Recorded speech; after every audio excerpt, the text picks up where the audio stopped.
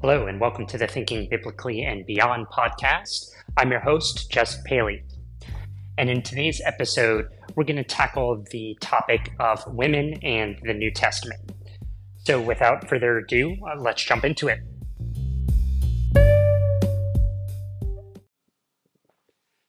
So this is an episode that I'm really excited to make, focusing on the topic of women in the New Testament. I just think that the topic is super fascinating, has a lot of relevance to the current day in terms of understanding women in the church and various differences between denominations and whether they ordain women or not, the role of women in worship. All these issues are still ongoing in some circles. And so it's an interesting mix of being interesting historically, but also having modern day relevance as well. And one thing that I do want to preface before jumping into it is that when I say women in the New Testament, I say all women besides Mary, mother of Jesus.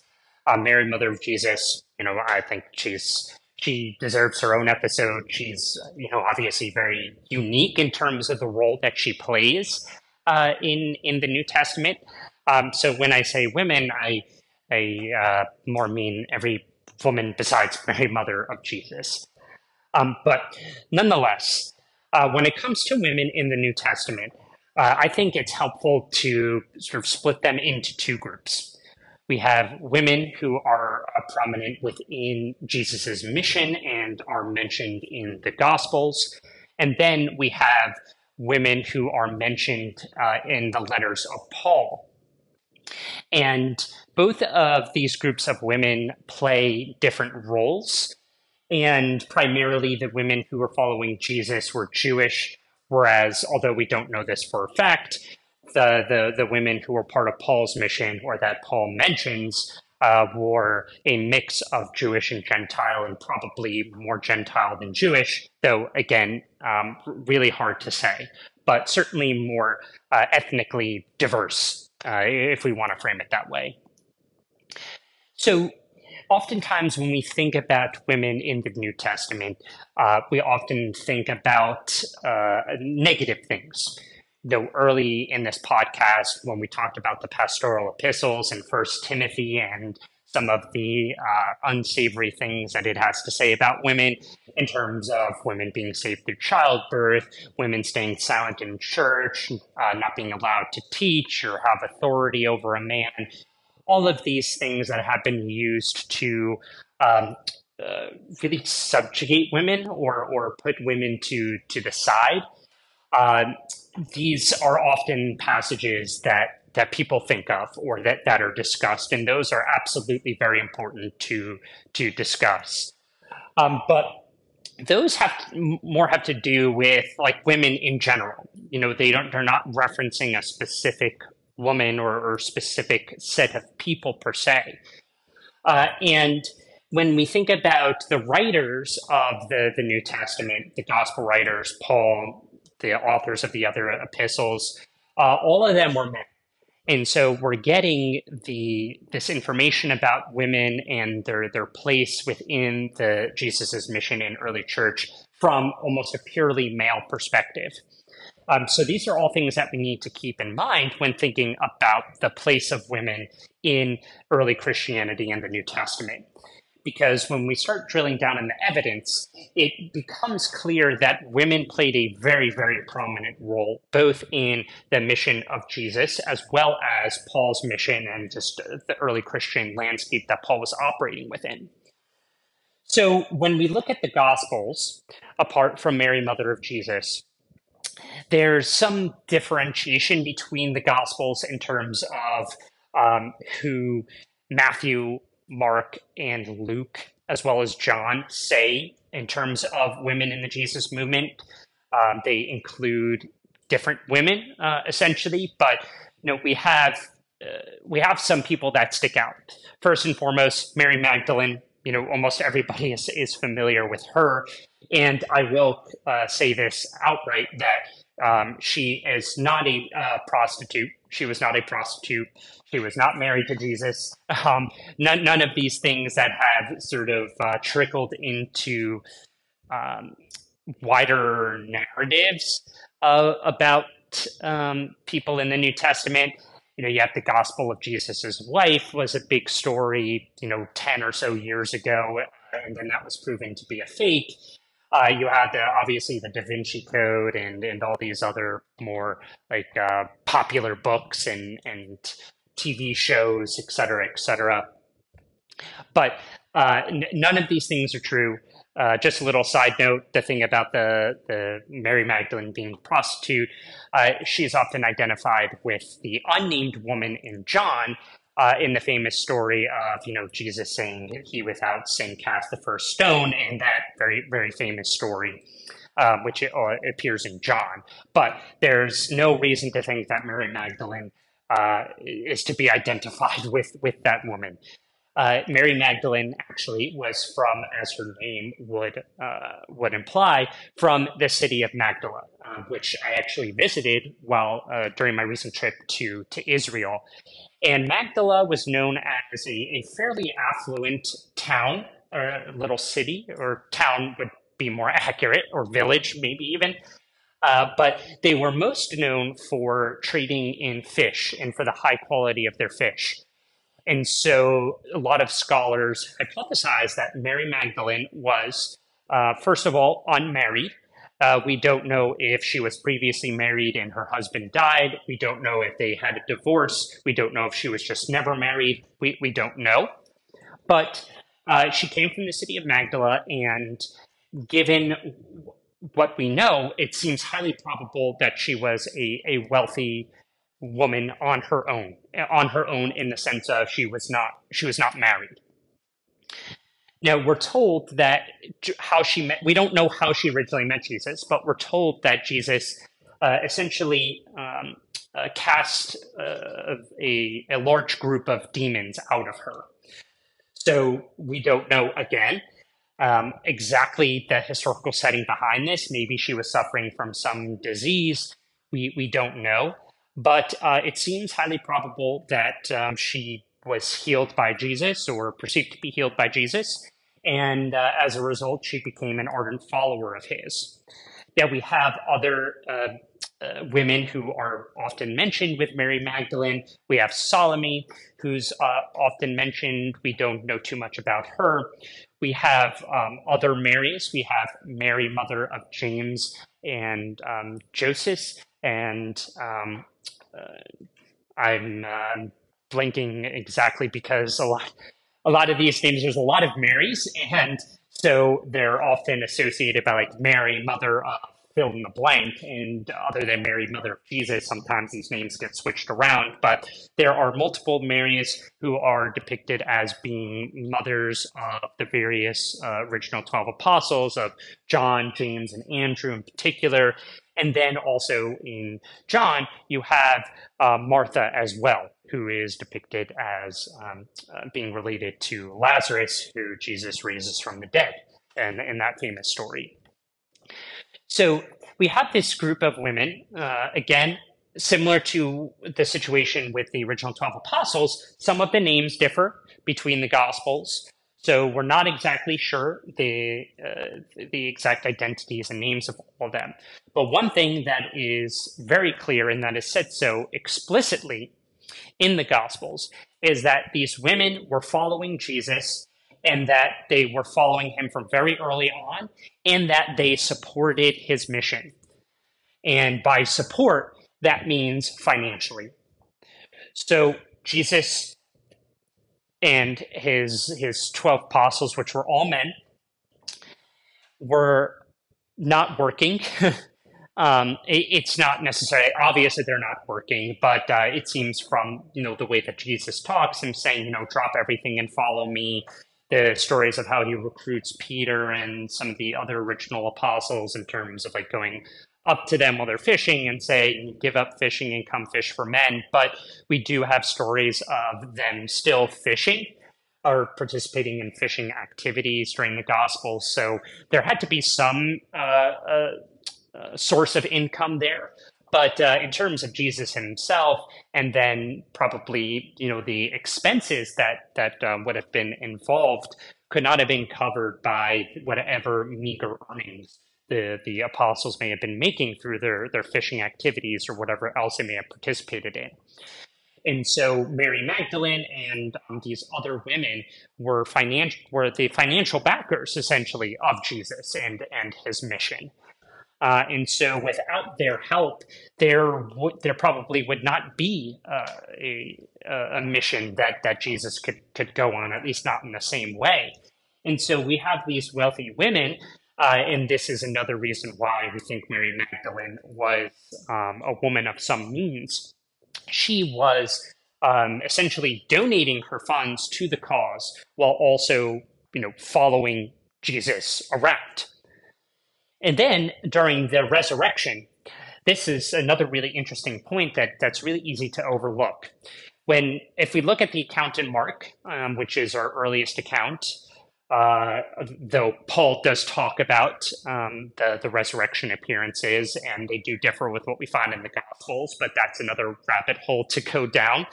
But if we look at Mark, which is, in terms of the Gospels, our earliest account, Paul's does come earlier, and for anybody who's interested, could read about it, 1 Corinthians 15. But in Mark, it's reported that Mary Magdalene and some of the other women were actually the first to see Jesus being resurrected or having been resurrected. They go to the tomb, depending on which account that you follow. They see the stone rolled away. They see somebody in white robes who tells them that Jesus isn't there. There's various accounts, so you can go read for yourself, compare and contrast. But ultimately, the end point is still the same, which is that women were the first, or Mary Magdalene specifically, but women more generally, were the first to see and essentially authenticate the resurrection of Jesus. Now, you might say to yourself, well, okay, why is that important? Well, in the ancient world, women's testimony was not necessarily taken with the same authority as that of a man. And so the fact that the first people to see Jesus resurrected and actually report it to Peter and the other apostles were women, that's a really interesting fact that shouldn't just be dismissed or overlooked. It's the gospel writers are essentially saying, these women were the first people to be witnesses to the resurrection of Jesus. And one of the most important criteria for having some authority within early Christianity, being considered a true apostle, was actually seeing seeing and meeting, whatever term you want to apply there, the resurrected Jesus. And these women were the first to do it. And so even though the gospel writers don't devote lines and lines and lines of text talking about these women and maybe what they did, we find little nuggets here and there, such as sort of the comments about them following Jesus around and supporting his mission, as well as the fact that they're reported as being the first to visit the tomb and see Jesus resurrected. We have these little tidbits of information that we could put together to have a better understanding of women's role in the ministry of Jesus. And so, although they were not, part of the 12, which were all men, and it's very easy to overlook the place of women in the Jesus narrative, apart from Mary, mother of Jesus. They were, in fact, extremely important, although unfortunately we don't know too much about them. And then we see this reflected in, looking past the New Testament, looking into the 2nd century. We have these what are known as Gnostic Gospels. The Gnostics being this sort of umbrella term for other Christian groups within the starting around the 2nd century. There's some debate within scholarship, but starting in the early 2nd century, whose views basically did not win out at the end of the day. They're not part of the Nicene Christianity. They're not part of quote unquote mainstream Christianity. And they were essentially kicked out and silenced. But we did discover in a very famous discovery in basically the trash heaps of Egypt in the early and mid 20th century called Nag Hammadi. And the Nag Hammadi discoveries gave us a lot of really interesting insight into early Christian manuscripts, generally speaking, because a lot of them were preserved given the dryness of the Egyptian environment and desert where it was found. Really fascinating story. But long story short, what we found with these Nag Hammadi discoveries was a lot of these Gnostic Gospels that we either only knew about from what some of the early church fathers talk about, and when they talk about it, they're often refuting the views of these Gnostic groups, and so we just get little fragments of text, or we get a very, very biased view. And texts that we might have some copies of, but they're incomplete. And so this discovery was immensely important for our understanding of early Christianity and specifically Gnostic Christianity. But within those texts was a text that we had only previously known about and knew very little about, called the Gospel of Mary. And the Gospel of Mary, although we don't have the complete text, it essentially essentially depicts Mary as being Mary, presumably Magdalene here. I believe that's what most scholars believe, not Mary, mother of Jesus, Mary Magdalene. Her actually teaching the male apostles and being portrayed on equal, if not superior footing to them, which is a very different perspective than we get in the Gospels and most other early Christian texts. And so it just shows that there was not this monolithic belief within early Christian groups that, men were above women in the hierarchy of authority, or that women didn't play a prominent role in the teaching of the message of Jesus or in the mission of the message of Jesus. It was not ultimately those groups that won out, the groups that produced texts like 1 Timothy and their tripled views on women.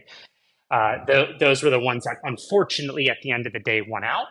But we should not let that obscure us from seeing that that was not the view that everybody held. And we know that because these groups were producing texts that did portray this alternative view of women and their place within the Jesus movement.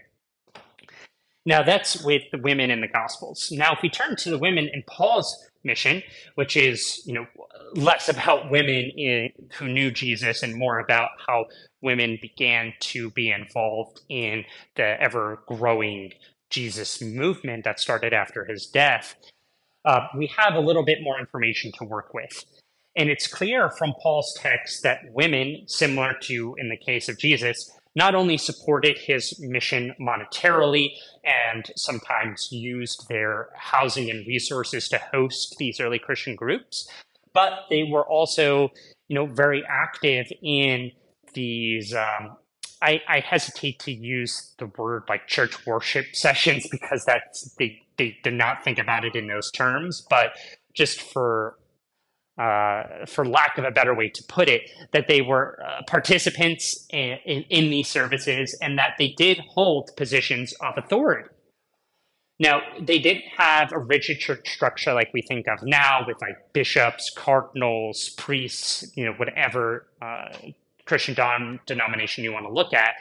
There were certain titles such as deacons that were applied during Paul's time. And then as we get into the early 2nd century and when texts like 2 Timothy start to be produced, we do start to see this church hierarchy take form with bishops and stuff that we start to recognize from a more modern perspective.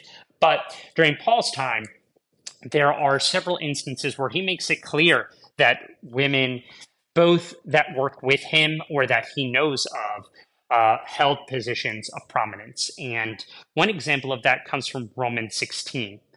So Romans 16 reads, starting with verse 1, I commend to you our sister Phoebe, a deacon of the church at Cenchrea. so that you may welcome her in the Lord as is fitting for the saints, and help her in whatever she may require for you, for she has been a benefactor of many and of myself as well. I always struggle with how to pronounce that word there, deacon in the church in Centrea. I'm not 100% sure. But regardless, here we have a very clear example. Phoebe, a woman, she is a deacon of this church, and I'm going to stop saying the word because I think I'm pronouncing it wrong. But basically, this church is located at a port in the city of Corinth, which is more well-known city. So she held some sort of leadership position in that church. We don't know exactly what it meant to be a deacon, but it was more than just being a peer participant. They had some sort of leadership responsibility. And he's also saying that she's been a benefactor to many and to him. And by benefactor, he means supporting him and others financially. So he's essentially telling the congregation that he's writing to in Romans to welcome her, even though they don't know her because she's a prominent person in another church in another city, and she's also been a financial benefactor to many. Now, as we go to the next verse in Romans, verse 3, we read, "Greet Prisca and Aquila, who work with me in Christ Jesus, and who risk their necks for my life, to whom not only I give thanks, but also all the churches of the Gentiles." Now, Prisca and Aquila, we know them from other letters of Paul as well. They seem to be pretty prominent early Christian missionaries. But the interesting thing here is that Prisca here is a woman. Presumably Aquila was her husband, but she's named first out of the two. And again, you might think to yourself, well, who cares who's named first? Well, in the ancient world, and to some extent, even in modern times, the order of the names does matter and usually indicates increased importance if you're putting somebody first. So the fact that the woman is mentioned first in this couple is interesting and unusual. If we have a husband and wife pair, the husband is almost always named first, but not in this case. And it's clear that they also play a very prominent role. So Prisca and Aquila were not only workers with Paul, but they also risked their lives. We don't know exactly what Paul means by this, but it's very clear that Paul holds them in very high esteem and that they also hold a very prominent role within some of these early Christian communities. Now, we go to now verse 7 in Romans 16, and this is the last example that we'll look at here. It reads, "Greet Andronicus and Junia, my relatives who were in prison with me. They are prominent among the apostles, and they were in Christ before I was." Now here we get to the most interesting example that we've examined so far. So note first that, again, this is probably a husband and wife pair, the husband Andronicus being named first, and then Junia, which is a female name, being named second. But that's not the important part. The important part is what comes after. Not only were they in jail with Paul, but they were prominent among the apostles, and they were in Christ before Paul was. And we know Paul was a very early convert, so Andronicus and Junia, they must have been, among some of the first converts, essentially. And what's even more interesting is the point about them being prominent among the apostles. So it seems from a combination of Paul saying, well, they were in Christ before I was, and they're also prominent among the apostles, that these two were apostles themselves. And by extension, that would mean that we have an example here of a woman apostle. Now, why is that important? Well, one, all the other examples, explicit examples of apostles are men that we see in the New Testament.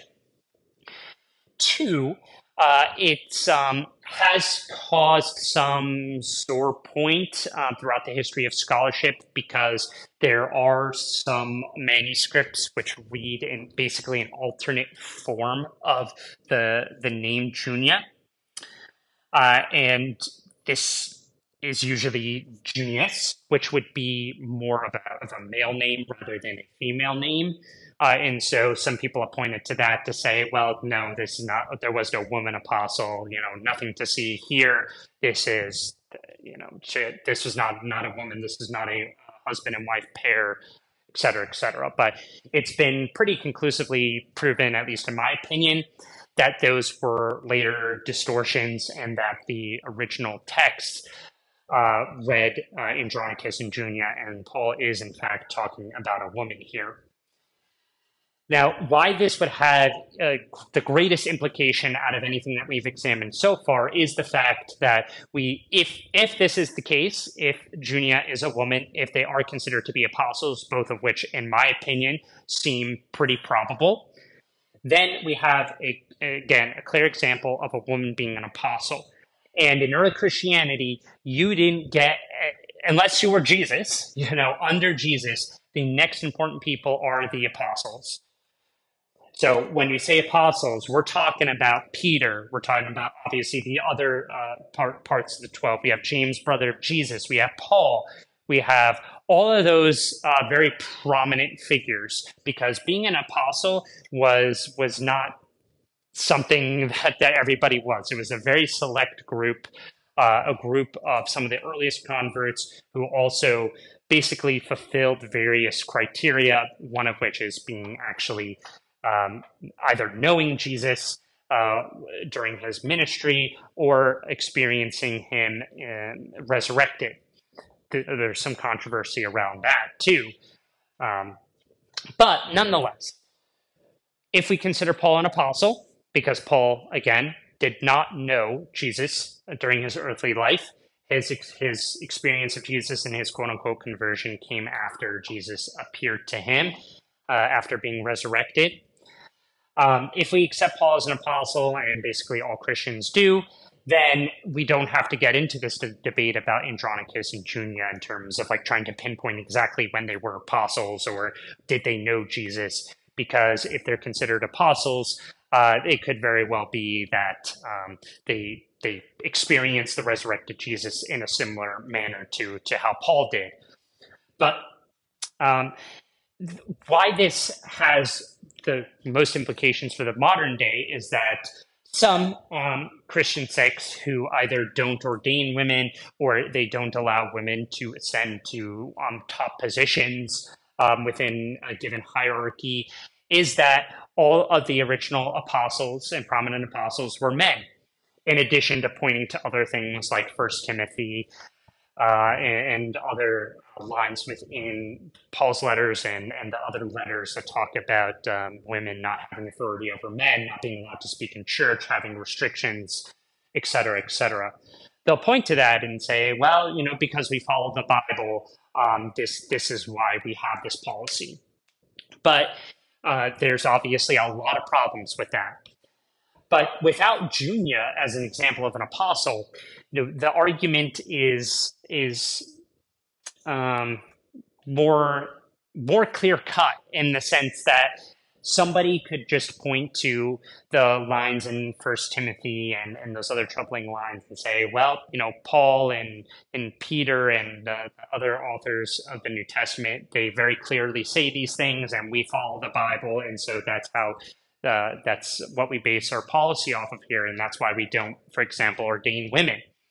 Now, you can come back and say, well, look at somebody like Phoebe, who Paul calls a deacon and very highly praises her, and it seems like she held a prominent place, and point to some other women within Paul's letters, as well as women during the ministry of Jesus, and say, well, look, women were playing prominent roles here.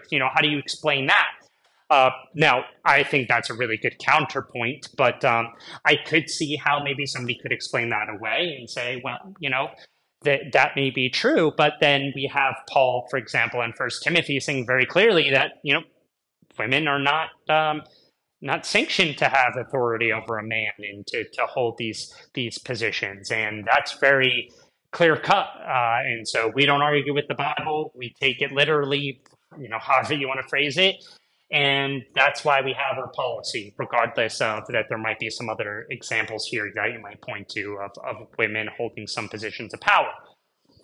But if we have a woman apostle, that definitely makes the argument stronger, because you can't then say that all of the original apostles and early apostles were men. You can't then say that uh, un- we don't have any clear-cut examples of women having ultimate positions of authority in the church. And so this example of Junia is extremely important for that. Now, that hasn't exactly changed some people's minds. And some have pointed to this whole debate around Junia versus Junius, the male version of the name, and saying, well, we don't believe that Junia is the actual name of the person. We think it's Junius, so we don't accept that it's a woman. But regardless, I think that this is not an example that a lot of us hear about, whether we grew up in the church or whether we just go and read our Bibles and are generally interested in Christianity and in women in Christianity. We don't usually hear these people mentioned, but they're extremely important, even though we may only have one line about them in the entire Bible. They're still really important witnesses to not only differing views of women within early Christianity. You could have in the same New Testament examples of women apostles and the stuff that you find in First Timothy, sitting not side by side, but for all intents and purposes, basically side by side, in having that tension, but also, trying to counter some of these arguments from certain groups who want to exclude women from all of these positions on what would seem to be some faulty logic, or at least picking and choosing of the evidence here.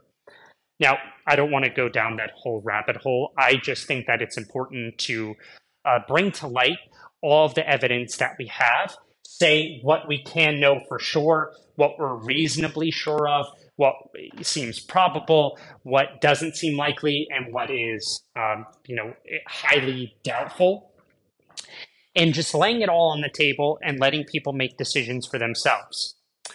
And so, when it comes to women in the New Testament, this is an issue that has continued up to the present day. And always when I hear it discussed, I don't really hear a lot of these points being brought up.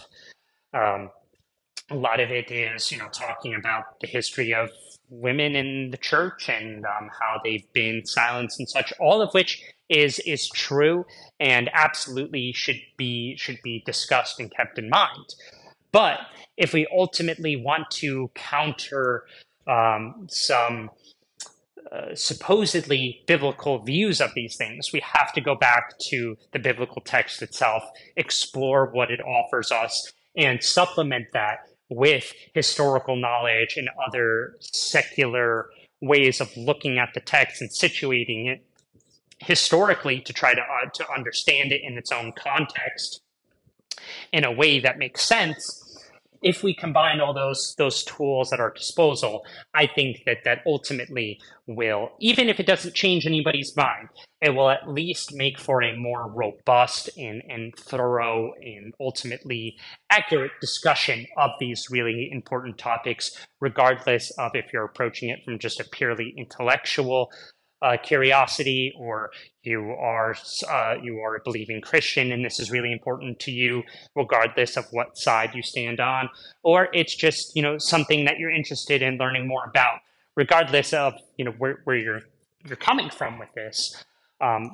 Bringing all of these forces and tools together, I think, will help, if not move the conversation forward, at least expand the conversation, make it more comprehensive, make it a more diverse discussion that takes into account some of these lesser known pieces of evidence. And then ultimately, as I said, laying it on the table and letting people make up their own minds and decide what's credible and what they think is the stance that they want to take given their experience and the evidence that they have. So ultimately, that's one of the guiding principles of this podcast, and so that's why I was looking forward to making this episode. Is that I think it, is a perfect subject for um, understanding the link between history and current events, and how to bridge those two gaps without necessarily having an agenda towards changing somebody's mind. How that could still be useful to these discussions and help us better understand both our past world, but also how we got here today and why things are the way they are. So I hope you learned something or got something out of this episode. And thanks as always for listening. And I will catch you in the next one.